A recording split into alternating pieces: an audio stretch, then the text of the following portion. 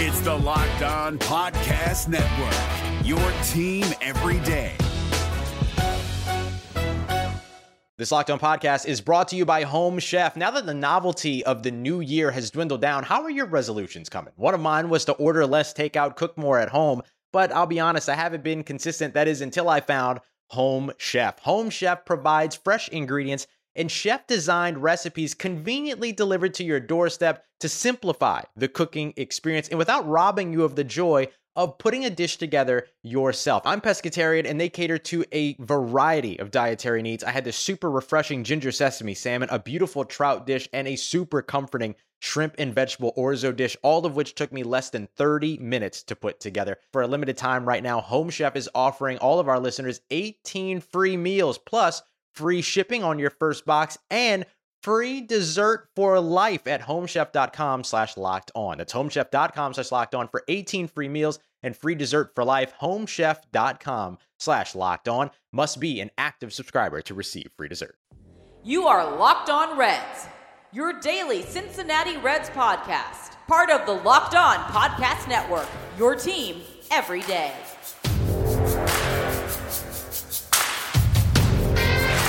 Today we welcome back Chad Dotson. We're going to get you all excited about the 2020 Cincinnati Reds here today on the Locked On Reds podcast.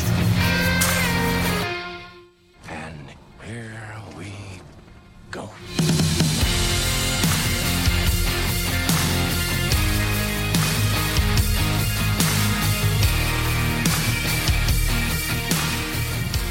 Alrighty, for today's Locked On Reds, I have the man from Locked On Cubs, Sean Sears. We've got a little bit of a crossover going on today, one of our couple of Locked On crossovers, and it's going to be an interesting year because finally the Reds paid attention to free agency and did some stuff there, and they've built a very interesting team, something that we in the Queen City are super excited to watch whenever it is that we get to watch them. And on the Cubs side, at least from my perspective, I still think they are a very talented team that's got a lot of intriguing pieces and still very capable of winning this division. So let's start there. What is the feeling in Cubs land? How are you guys approaching the first year of David Ross and all of this that's been going on up there? Yeah, it's different. And I think that's the biggest difference. We're seeing a lot of guys talking about just how different Joe Maddon's approach was compared to what David Ross is doing. And it feels like up until maybe right before spring training started, it really felt like it was going to teeter-totter between the Cubs tossing it up and just kind of trading Chris Bryant because that's all we heard all offseason. But they pulled it together. He's now their leadoff hitter, which I'm actually a huge fan of. And you could kind of get the sense it was kind of reassuring, I think, to some fans when they were seeing like Chris Bryant and Javi Baez and Anthony Rizzo together. It's like, oh yeah, that's right. These guys are really good. Like this is still a good team, and there's still a chance that we could see this team reach its potential. But since they won the World Series, it just kind of feels like they've just constantly taken those steps back. But with Ross in fold, at least his approach to the game, at the very least, it's energized this group. They're definitely more excited. They're definitely more involved. It's more cohesive. And it feels like this team is working together as a team and less just like individual effort, which I think is a big difference from Ross to Maddon. So it's a different feel, but it's still the same guys. So it'll be interesting to see how the season pans out once it starts. I was kind of perusing the different spring statistics that have been for, both our sides. Obviously, kind of kept my eye on the Reds a lot more, but I glanced over the Cubs here recently and seeing some interesting names. You got some young guys really stepping up, like Nico Horner and guys like that. When it comes to the guys who have moved on and things like that and trying to fill different holes that you saw from last year, has anyone stepped up through the slate of spring games that you did see? And I know it's a small sample size, but was there anyone that was stepping up to you to fill those spots that had been vacated? Yeah, definitely. Center field and second base are two big positions right now because they're probably the only two positions that aren't really settled. But at second base, we've seen David Bote and Jason Kipnis kind of emerge a little bit at that spot. They'll likely be splitting and platooning. But Nico Hoerner's a guy that Cubs fans are really excited about. He obviously played, I think it was like 18, 19 games last year, and just kind of flashed some really nice potential towards the end of that season and helped the Cubs kind of push for a postseason spot until it kind of fell apart towards the end. But Hoerner's an impressive guy. He's got great hand-eye coordination. His bat-to-ball skills are really impressive.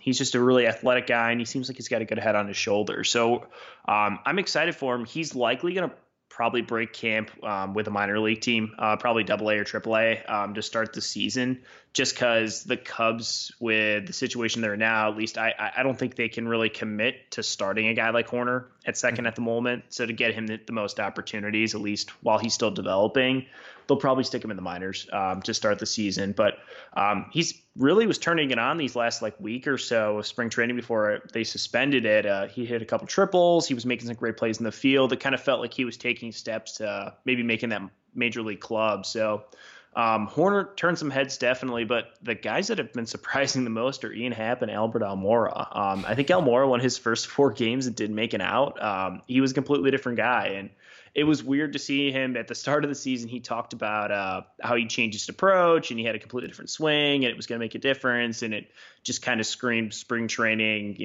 insert cliche here sort of comment, best shape of their life sort of thing. And he came out and he really kind of played well. I think he cooled off a little bit. I don't think he was still batting 1,000 at this point when spring training ended, but he was doing a lot better. We're seeing him make contact, and Ian Happ has looked really good too. He had a strong showing last year when he did come up from the minors after I think he played almost the entire year in AAA.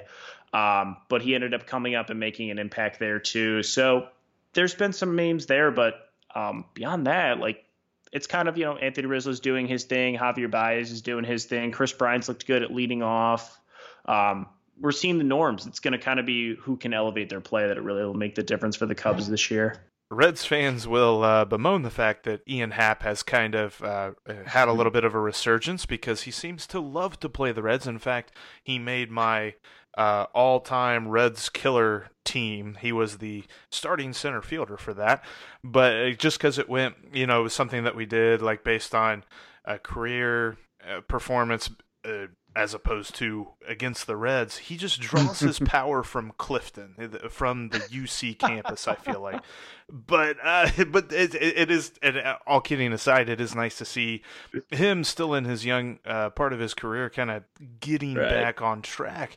When it comes to last year, from an outsider's perspective, looking at the Cubs, it just felt like they were that one run away, maybe one run of really good stretch of winning.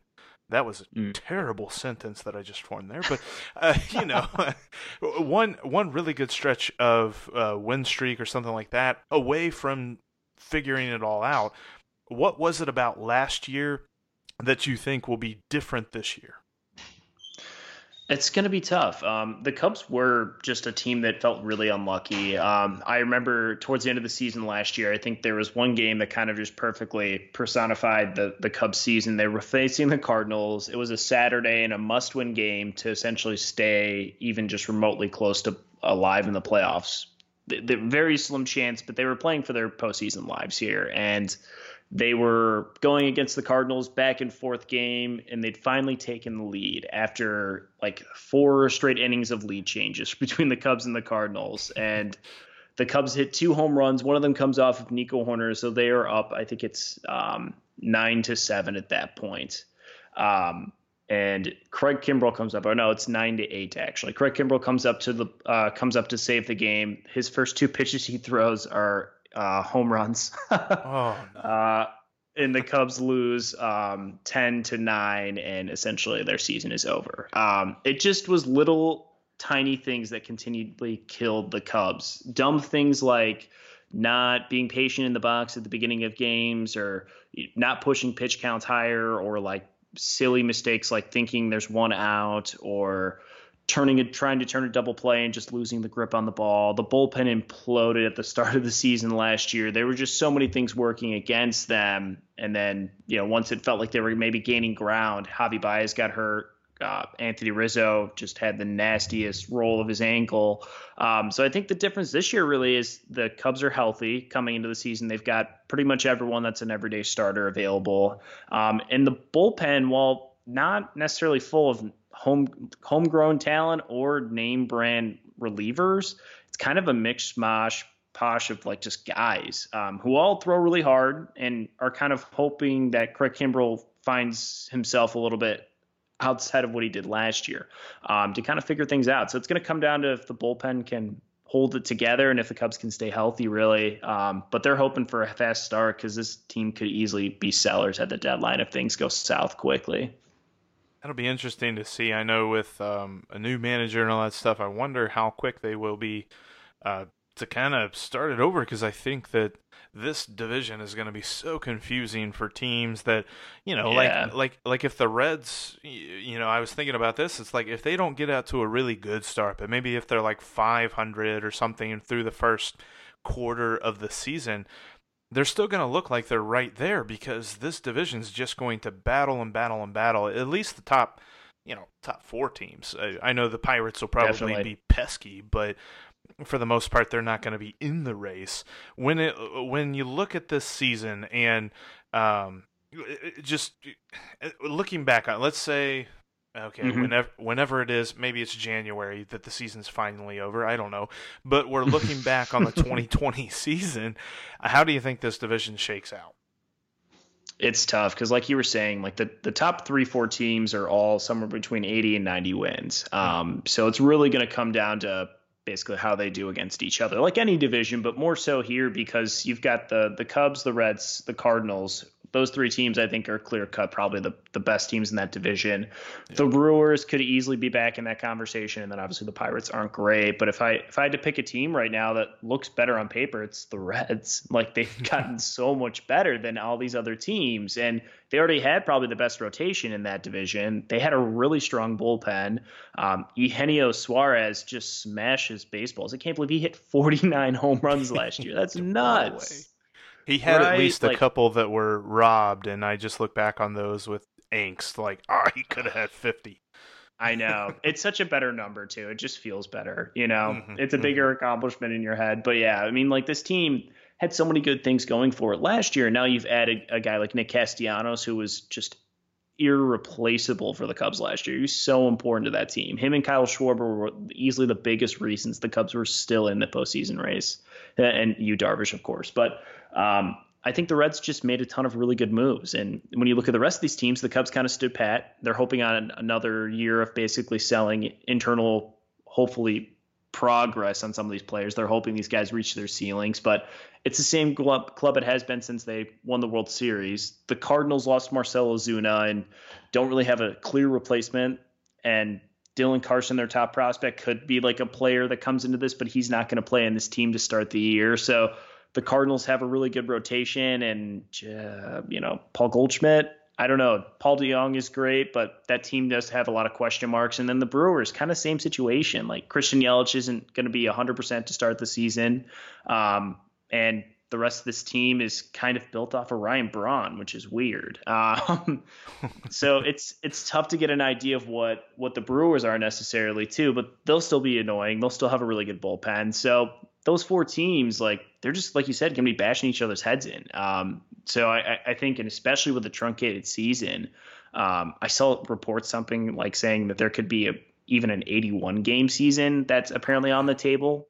Like, that's incredible. Like, that would be, I mean, a 10-game win streak or a 10-game losing streak, like, probably wins you or loses you your season. Like, that's insane. So, like, if it gets truncated to that size, which I hope doesn't happen, like, these games between the Reds, the Cubs, the Cardinals, and Brewers are going to be just incredibly important. So, I think if I had to pick a team, though, to come out on top, it's probably the Cardinals or the Reds. I just think they're the 2 better teams. I think the Cubs could be in that picture, but you're going to have to kind of wait and see what this team looks like at a month into baseball before you get an idea of who they really are. That's the one thing that I'm worried about with this whole thing is that the one team that seems to feed on the turmoil of the division is that pesky team in St. Louis that likes its arches and all those things. And I've heard it's very boring, apparently.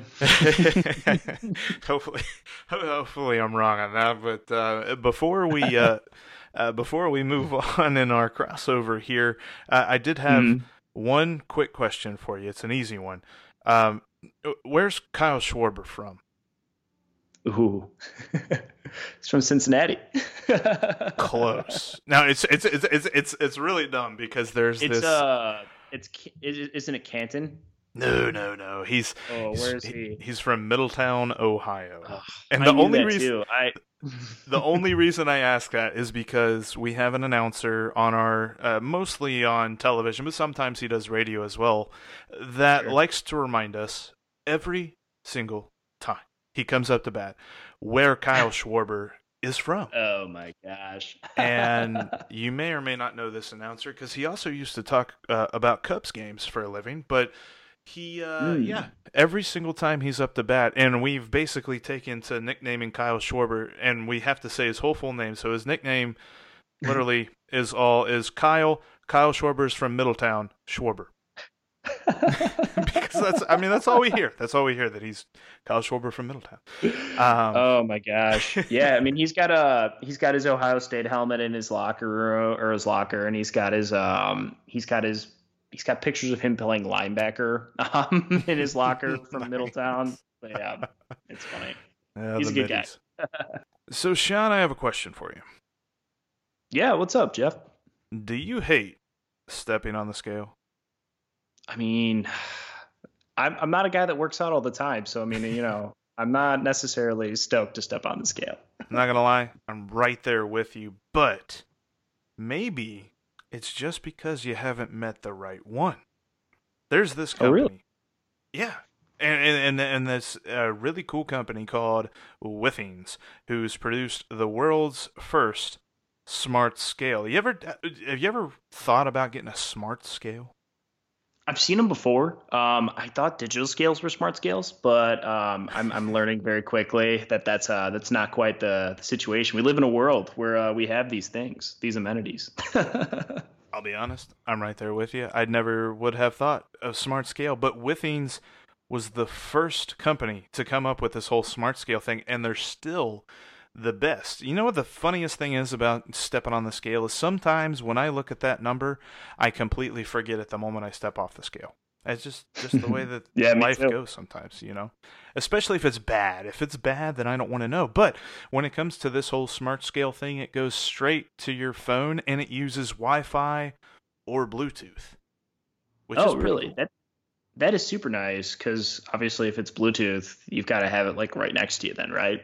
Right. But since it's on Wi-Fi, if you're, just waking up, stumbling into the bathroom, you don't have to remember to stumble into the bathroom with your phone on you because that would be weird. So. Yeah. Yeah. But when it comes to this scale that I'm talking about with Withings, it's called the Body Plus scale. And not only does it send your weight to your phone, it also sends full body composition, weight trend, and even a local weather report. So, I mean, I don't know why the scale would know what the weather is, but this one does. Hey, I mean, that's nice. I mean, I'm going to look it up eventually. So if my scale's going to tell me, hey, more about my day. Exactly. And the best part about it is this one scale can support up to 8 users, and it can even tell which user is which. Wow. That's actually, you just step on it and it knows. Man, I don't know. That's actually a great thing, though, because, I mean, obviously, if you got multiple people in your house, you don't have to worry about, who's on what or what's going on. It's all going to go to your phones, which is super nice. Exactly. You don't have your wife yelling at you that you used her scale or, I don't know how that all works because sometimes I just like to forget that there's even a scale in the house. But with our special offer today, you can get the Withings scale at 25% off. That's the Body Plus scale for 25% off. You go to withings.com/MLB. WITHINGS for a very limited time. That's WITHINGS.com/MLB. You're going to get 25% off the Body Plus body composition scale. Yeah, of course. Well, we were talking beforehand about the Reds a little bit, or about the Cubs, excuse me. I love talking about the Cubs, but I want to get you on here because I want to hear you talk a little bit more about the Reds. Obviously, a very exciting offseason. I know we touched on it a little bit coming into the first portion of our segment, but obviously this team made a ton of huge moves. I guess which one of these moves was probably the biggest surprise to you? Like, who was the guy that rolled across your phone and you're like, oh my God, we just signed this guy? Because there was a lot of them. Yeah, I mean, all of them had a measure of surprise to it, because whenever we started the offseason and they said, oh, hey, this offseason we are #GetTheHitting. That's our mandate. We're going to go after the hitting. And I'm like, all right, what are we going to do here? We're going to trade for some dude who's like 42 and has one arm, or how's this going to work? But no, they went for some legit dudes. They brought in Mike Moustakas right before Reds Fest, which everyone loved, because then they brought him to Reds Fest and they're like, look at this new guy, he's awesome, and we were super happy about that. But I'm loving that I'm talking with you here today, because randomly the whole off-season mandate of get the hitting, and they also got a pitcher as well, links back to the Cubs a little bit. And the most surprised that I was whenever I got the update that the Reds signed Nick Castellanos. Because if you'd have put a gun to my head at the beginning of the offseason, I'd have said he was going back to Chicago, that there was no way that he was coming to Cincinnati. And sure enough, they somehow worked the voodoo that they do so well, and they brought him over to Cincinnati. And we are so excited about this. I mean, I know that, you know, people like to try to bring really excited folks about Nick Castellanos down to earth by saying that his defense isn't all that great. I don't really care. He plays right field. Like, whatever. As long as he can get the ball back into the infield, that's all I'm worried about. I want to know what he does for me on the hitting side, and he does a lot. And I'm super happy to have him on the team. But, I mean, all of the moves that they've done, there's a measure of excitement. Even the Wade Miley move, like, people are like, well, why are you signing Wade Miley and forcing Tyler Mahle out of the rotation? Tyler Mahle, a really good young arm, has a lot of promise, but I like the rotation depth. And now, of course, with the way that this season is shaping up, who knows if we're going to even need it, but it's nice to have it. Right. But overall, Nick Castellanos, most surprising for me. Castellanos is, I mean, he made such a big difference for the Cubs last year, but he's also just a really, really nice guy. At the end of the season last year, he actually sat at his last game at Wrigley. I think he sat on top of the dugout for about like 20 minutes and just kind of like took it in. He was clearly super excited to be playing for a team that was in the middle of a pennant race. And while they didn't make the postseason, he was very motivated to play. And he made such a big difference in the Cubs culture that last, I mean, I think he played, I think it was 40-something games for the Cubs at the end of the year. I mean, he came away with 18 home runs, 53 scored runs. I think he had close to 30 doubles. He hit, I think it was 29 doubles in the first half and the second half. He hit 29 doubles as a Cub. Like, that was nuts. He was such a big difference. And I'm glad he's on a team like Cincinnati, because I like watching you guys, but you've got a lot of players on that team that I like watching, especially Sonny Gray's another good guy, obviously, too. But you guys have a fun team, and it's going to be fun to watch you guys. But seeing Nick Castellanos a little bit is going to suck. I won't lie. It will suck a little bit to see him in Cincinnati, but I'm glad he's in a park that you guys have, obviously you guys have a good fan base. You'll appreciate him. So, but for this team right now, obviously, like you guys made a ton of moves this offseason, and that's huge, but you guys had one of the best rotations in baseball. And I feel like nobody talked about that. And partially because obviously the Reds finished last year, was it 75 and 87, something like that. Obviously they were a little bit better in the run scoring. I think Pythagorean theorem had them really close to like a 500 club team last year, but that all mainly had to do with their starting pitching. I think you guys had Sonny Gray and Luis Castillo. Too many Castellanos and Castillos.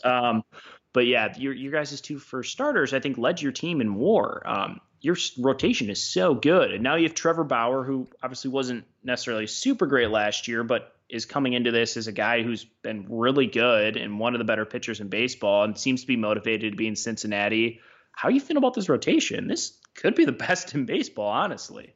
Dude, I am super excited to see how they fill out the season. The only thing that it gives me a little bit of pause is last year they were all super healthy, and the law of averages would say that who knows, we might have to worry about that a little bit this year. But beyond worrying about health, the talent is absolutely there. Luis Castillo is a dude who, if you look at his last 2 seasons, he had one half of the season was absolutely phenomenal, and then one half of the season was just bad enough to make his overall year just pretty good. If he had put it all together in one whole season, I mean, he would have been in the Cy Young voting. And then you had Sonny Gray, who did make his way a little bit on there. I think he finished like 9th or something. So, I mean, that's a thing. He was on the ballot at least. Right. But he had an amazing year as well. And we were so happy with that because the biggest thing whenever they traded for him was, oh boy, we're getting this guy. The Yankees, they're looking to make the playoffs, and here they are willing to part with a starter. He must not be what anyone thinks he's going to be. So he had that chip on his shoulder coming in. They get his old college coach and Derek Johnson to be the pitching coach, and things just take off. And the best part was there was a video podcast on YouTube that Ryan Ruocco and CC Sabathia do, and they had Sonny Gray and Trevor Bauer on there. And Sonny Gray said that one of the biggest things whenever Trevor Bauer came over is that all year he had been hearing the Edgertronic and the Rapsodos and all this different stuff from Derek Johnson and the assistant pitching coach Caleb Cotham. They were giving him all this information. He was like, I want to get better. I really don't know what that means, but yes, we will work on it. We'll get there. And then Trevor Bauer comes in, and he acts like a translator, and then the light bulb clicked on in Sonny Gray. So the whole rotation's going to benefit, whether or not, I mean, to say that Trevor Bauer's going to have his 2018 numbers again is a little bit of a stretch because they are so far away from his career levels. Right. But I definitely think they're going to be better than last year. As a Red, he had a 6+ ERA. I don't see that happening again because then we're talking about Homer Bailey-esque numbers, and don't get me started about Homer Bailey. But the other guy that's really going to be interesting in this and could, depending on how the season plays out, could be their third best starter is Anthony DeSclafani. In his last 8, it's either 6 or 8, and I'm going to look it up after we get done talking, and I'm going to shoot myself whichever number's right, but it's either his last 6 or 8 starts he had an ERA under 2. Dude was absolutely phenomenal, and he has shown some really good talent in the past. I don't think he's going to be a dude that pitches under 2 or under 3 for like an entire year. But if he's in the low 3s of the ERA and he's going to be like our 3rd or 4th starter, that's amazing. And that would be a huge reason why the Reds had a positive run differential for much of the year.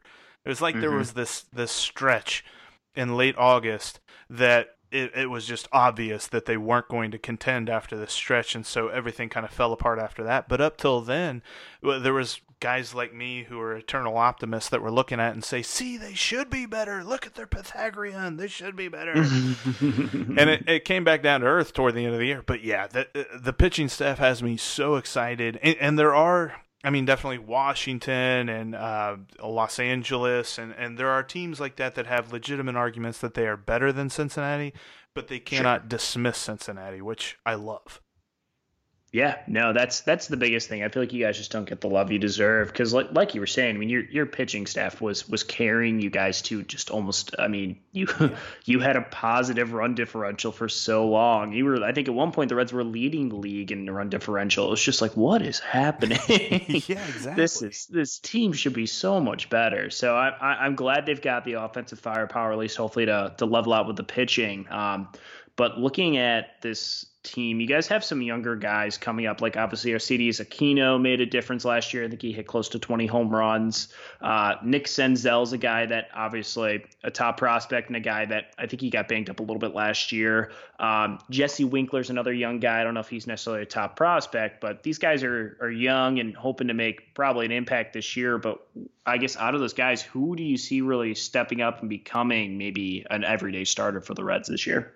I've been saying just about all offseason that I think it's going to be Senzel. Right now, he doesn't actually have a position because they went out, they got Shogo Akiyama and Nick Castellanos to fill out 2/3 of their outfield. Meanwhile, they've got Winker in left field, and then they may platoon him with Phillip Ervin, which then fills out the outfield. But David Bell all offseason has been saying, well, Nick Senzel's an outfielder. He's an outfielder, even though he came up through the minors as an infielder, second base, third base, whatever. You know what? As long as he gets at bats, if they do the Ben Zobrist thing and they put him wherever they can put him to keep in the lineup, he's going to catch fire. Because last year, whenever he was hot, whenever he was doing his thing, he had a certain stance and a certain swing. He was a little bit more upright and things like that. And then all of a sudden, they tweaked. They tried to mess with it. They tried to fix it. There was nothing to fix, but they still fixed it anyway. And when they fixed it, they made it worse. And he was striking out more. He wasn't seeing the ball well. And then he gets hurt. And it was kind of one of those things where it ends on a down note where he was trying to come back and fix things, and all of a sudden he's hurt and he can't play the rest of the year. And so now fans are thinking, is he the answer? Is he on the outs? And then they go and they make all these moves. I think he's going to be the guy that steps up. Winker's an interesting case because I think they almost unassumingly made him a platoon left fielder. It was like any time the opposing team brought in a lefty reliever, they immediately switched him out. It wasn't even like, we'll give him one at bat. No, they would switch him out for whatever right-handed hitting outfielder they had on the bench. And it just made you wonder, because he's still a young dude. He can still develop, and yet it's like they don't even want to see him develop at all against lefty hitters. So now, through the spring, which, whatever, tiny sample size, who knows what sort of talent they're actually facing, he didn't look terrible against left-handed pitching. So maybe they give him a longer leash this year. I don't know. But Winker is still going to be an interesting one.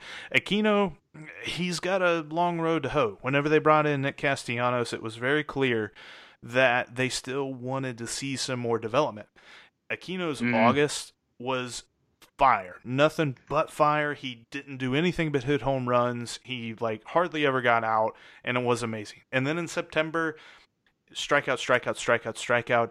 Every team figured out you throw fastballs up and in, sliders low and away. He can't hit either one, but he's going to swing at both of them. And so he's got a little bit more developed. He's probably going to start the year in AAA whenever the year does start.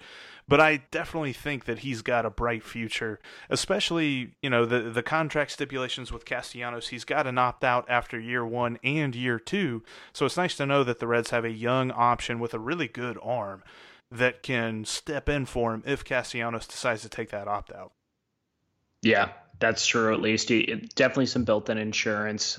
If Castellanos explodes in Cincinnati, I could see a team coming in and wanting to pay him a multi-year deal, and he deserves it. So, but yeah, I like the built-in there. I agree with you. I think Senzel is just such a talented guy, and like you said, it was just a bummer because it really did feel like he was starting to turn that corner and make those adjustments to really take his game to the next level, and then he gets hurt, and everyone's just kind of left with that bad taste in their mouth, and it's not fair. I mean, the guy was a top prospect. He's incredible. Right. He was easily one of the best athletes in that class. I think people are going to have, they're going to have to take the foot out of their mouth here later on at some point when they see how good this guy is. So I'm excited for Senzel. I know I was seeing stuff before the season about him maybe playing shortstop. That's probably not going to happen at this point, right?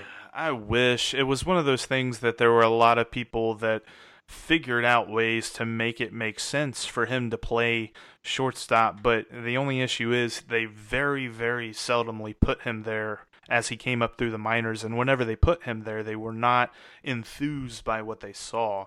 And so as annoying as it sounds, because when you have, Freddie Galvis is a passable shortstop. There are guys who are better, there are guys who are worse, but the guys who are behind him in Kyle Farmer and Alex Blandino and whoever else could possibly stand in the shortstop spot, there's a couple of young guys, which some are thinking, how old, real quick, how old is Nico Horner? I think he is 23. See, so he's even further along than Jose Garcia is. Jose Garcia really broke out early on in this spring, which we know breaking out in spring, you got to take that with a grain of salt because there's lots of guys who have done that who have done nothing in the actual regular season. But with him doing his thing, it really started to raise some eyebrows like, oh, maybe he could be the shortstop. And it's like, dude, he's 21. He hasn't been above single A. Let him breathe. Let him figure this whole major league thing out. So with that being said, I feel like Senzel's athleticism would lend him to being an option at shortstop, but there has been absolutely no indication. And if there's any indication at all, it's that they don't want to put him there. Yeah, and I think it's just silly. Like I agree. I think at least, see what you have, especially when you've got all the, bats you can find, like obviously getting a guy like Senzel just experience at shortstop, even if you don't want to play him there every day, just making sure that's even an option for you, even just for emergency situations. Like why not? Like the kid's obviously talented enough to work at it and hopefully get better to where he can be passable. And like you were saying, like Freddie Galvis is like, he's fine at shortstop, but it's not like, unless Senzel like literally can't field anything there, like you can't tell me Galvis is a million times better than right. than Senzel there. So it's not like you're losing much there either way, and you're probably gaining more and figure out what your player can do. So two last questions here for you. Joey Votto, obviously not a great 2019, but it wasn't as bad as I think some people made it out to be. He was definitely coming along a little bit more towards the end of the season, but he definitely looked like a 35-year-old guy playing baseball, and that was a bummer. I guess what does it take for Votto to bounce back in 2020? I think, and it's something that I've talked about quite a bit on my show, is that a bounce back for him, we've got to redefine his expectations. He's never going to be that 2017 Joey Votto that by all rights should have won the MVP that year. Even though the Reds themselves were not a very good team, he himself was awesome. He's not. Joey Votto was great. Yeah. Yes. I love Joey Votto. He's still my favorite player, still my favorite Red, but he's not going to have the power numbers. If he hits 20 home runs in a year, it's going to be a surprise to me. I think he's more of a 15 to 18 type guy in there, but I don't think that cripples him. I know a lot of people say, oh, first baseman, he's got to drive in runs. Joey's got a completely different way of approaching this game. He has legit ability to get on base 40% of the time or more with his eye and his command of the strike zone. So they're going to bat him second. They've come out and they said, especially whenever Shogo and Joey Votto are in the lineups, Shogo's going to bat leadoff and Joey Votto's going to bat second. So he could be on the base quite a bit for guys behind him like Gino and Castellanos and Moose so that they can drive him in. And then on the other end of the spectrum, he still has the ability to drive the ball to all fields. Maybe not necessarily, drive it over the wall, but he's got that line drive stuff. He, get a double here and there, things like that. I think a good year for him now is probably 280, 285 with like a 390 to 400 on base. And as much as it pains me to say this, we're really not looking too hard at the slugging. Like, I don't think he's going to slug his batting average, but I don't think it's going to be anywhere near his career levels and how good he used to be. That being said, though, I still think he could be like, late. I keep saying this, late stage of his career, Todd Helton. I think that's where Joey Votto could be very easily.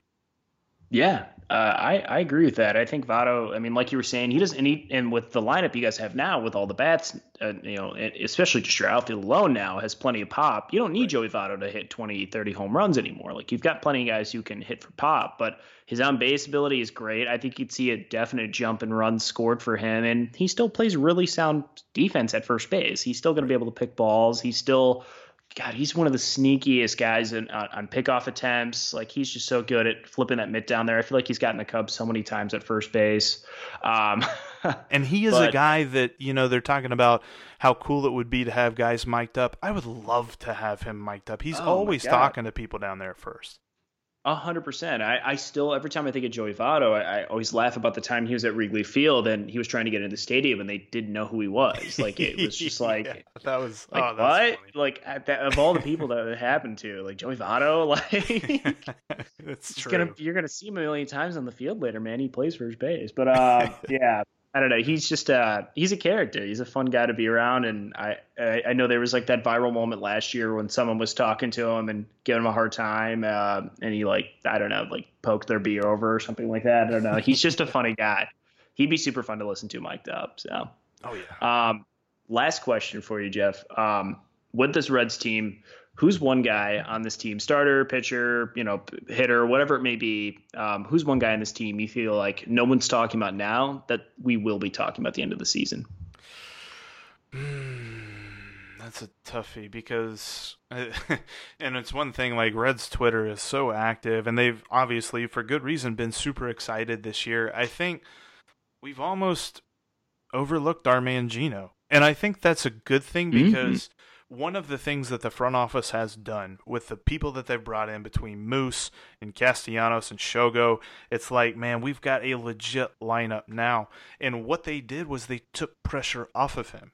Gino doesn't have to be the out-and-out best guy, and he doesn't have to put this lineup on his back and carry it like he kind of did a little bit last year. He can be the guy. He can just go out there, do his thing, and he is a consummate professional, but he's also so good with the community and with the fans. He's the kind of guy that it's so easy to root for him. And I think that just with all these new guys coming in, people have kind of, not to say that they forgot about him, not to say that they think that he won't be as good as he was last year, but I think we're going to be looking back on 2020 and just being like, man, look at that. Gino just bringing it again and again and again. Yeah. I mean, Eugenio Suarez was super fun to watch last year. And he was a guy that I know Ryan Davis, who hosts the show with me from time to time too. Him and I both talk about how he was probably the most underrated player that no one was talking about. Yeah. People are going to talk about him this year, which well deserved, but I think you're right too. I think people kind of forget as well. Nick Castellanos is the big name that came over because of the great season he had with the Cubs. Obviously people know Mike Moustakas and the things he's did with the Royals and Brewers. Shogo Akiyama was the big Japanese player for this offseason. There's a lot of guys in there, and then Trevor Bauer's just going to be the most active guy on Twitter. So you can see how everything's going to get pulled away from him. But I think once game starts, it's going to be oh yeah, that's right. Eugenio Suarez hit 49 home runs last year. Exactly. So. And you've got on the positive side of the spectrum, you got all those guys. And then on the other side, you've got people wondering if Joey can bounce back, people wondering if Freddie Galvis can prove his mettle and that he's worth what the Reds have kind of expected from him and that they didn't go out and get another shortstop. So people just, Gino's just kind of sitting over there in the corner, just smiling and talking to people, just yeah, no, you don't worry about it, man. Whenever the game starts, everybody will know. It'll be all right. Awesome, Jeff. Well, that's all I had for you here. All right, so to end it with this, it looks like, according to the calendar of schedule of games, the Reds and the Cubs were not due to play each other until May 29th up at Wrigley. They're about to start a 3-game series on May 29th. Hopefully, by then, maybe we'll have some concrete knowledge of when baseball will be played. I hope so. it may be a little rough for that to be the first series of the year, but hey, if it's not June 4th through the 7th, a 4-game series, the Cubs come to Great American Ballpark. So let's all hope and pray that by then we've got some baseball. Yeah, fingers crossed, man. I really hope. I know it sounds. I know at least in Chicago there won't be games played till May. I know that they could maybe relocate to spring training for a little bit and start the season there or whatever it may be. But I think we're probably looking at mid-May start would be my guess, which is yeah, sucks. It just sucks. And obviously with more serious things going on, you don't want to complain about it, but it's still this is we were so close, Jeff. It was right there, man. So I could taste it, man. And today we're releasing this. This is a Thursday, so I know that there's plenty of people that are feeling my pain too. Poured one out this morning for the tournament, so hoping we can get back to some normalcy here pretty soon. Yeah, definitely. But hey, not to end the show on that kind of a depressing note, I'm definitely going to make my way up to Wrigley hopefully this year. I was planning on making it up this year. We'll see how the protracted schedule makes that happen. But definitely want to get up there and get me a definitely want to get up there and get me a Chicago dog and some old style. Yes, 100%. We'll definitely, yeah. If you make your way, if you're out anywhere in Chicago, let me know. I definitely owe you a few beers. But I really want to get up to. I've never been to Great American Ballpark. I really want to check out the stadium. But I've never had Skyline chili. Oh yes, absolutely. We'll get you down here. We'll get you some Skyline, and then after you've figured out whether it's a sauce or a soup, we can head on over to Frybox and get us a s'mores fry box. I was trying to tell Sully about that the other day. I saw you talking about this. This looked incredible, man. He was not enthused, but I'm telling you. Of course, who knows? I could try it and hate it, but I really got this feeling I'm going to like it, which is probably a bad thing because it sounds like death in a box, but I'm definitely going to go for that death. Oh, I mean, what is life without some risk, right? Right. Exactly. Life on the edge, my friend. Life on the edge.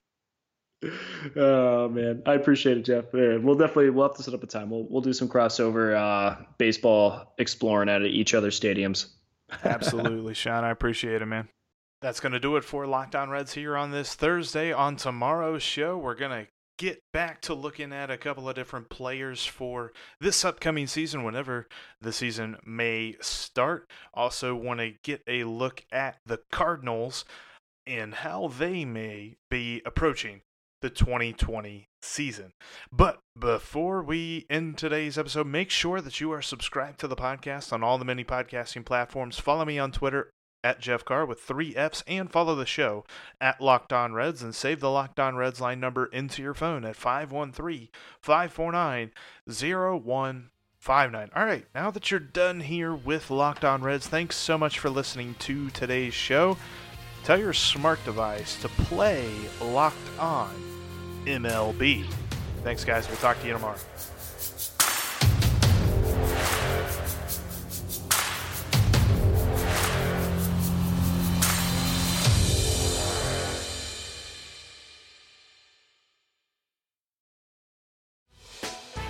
Hey, Prime members, you can listen to this Locked On podcast ad-free on Amazon Music. Download the Amazon Music app today.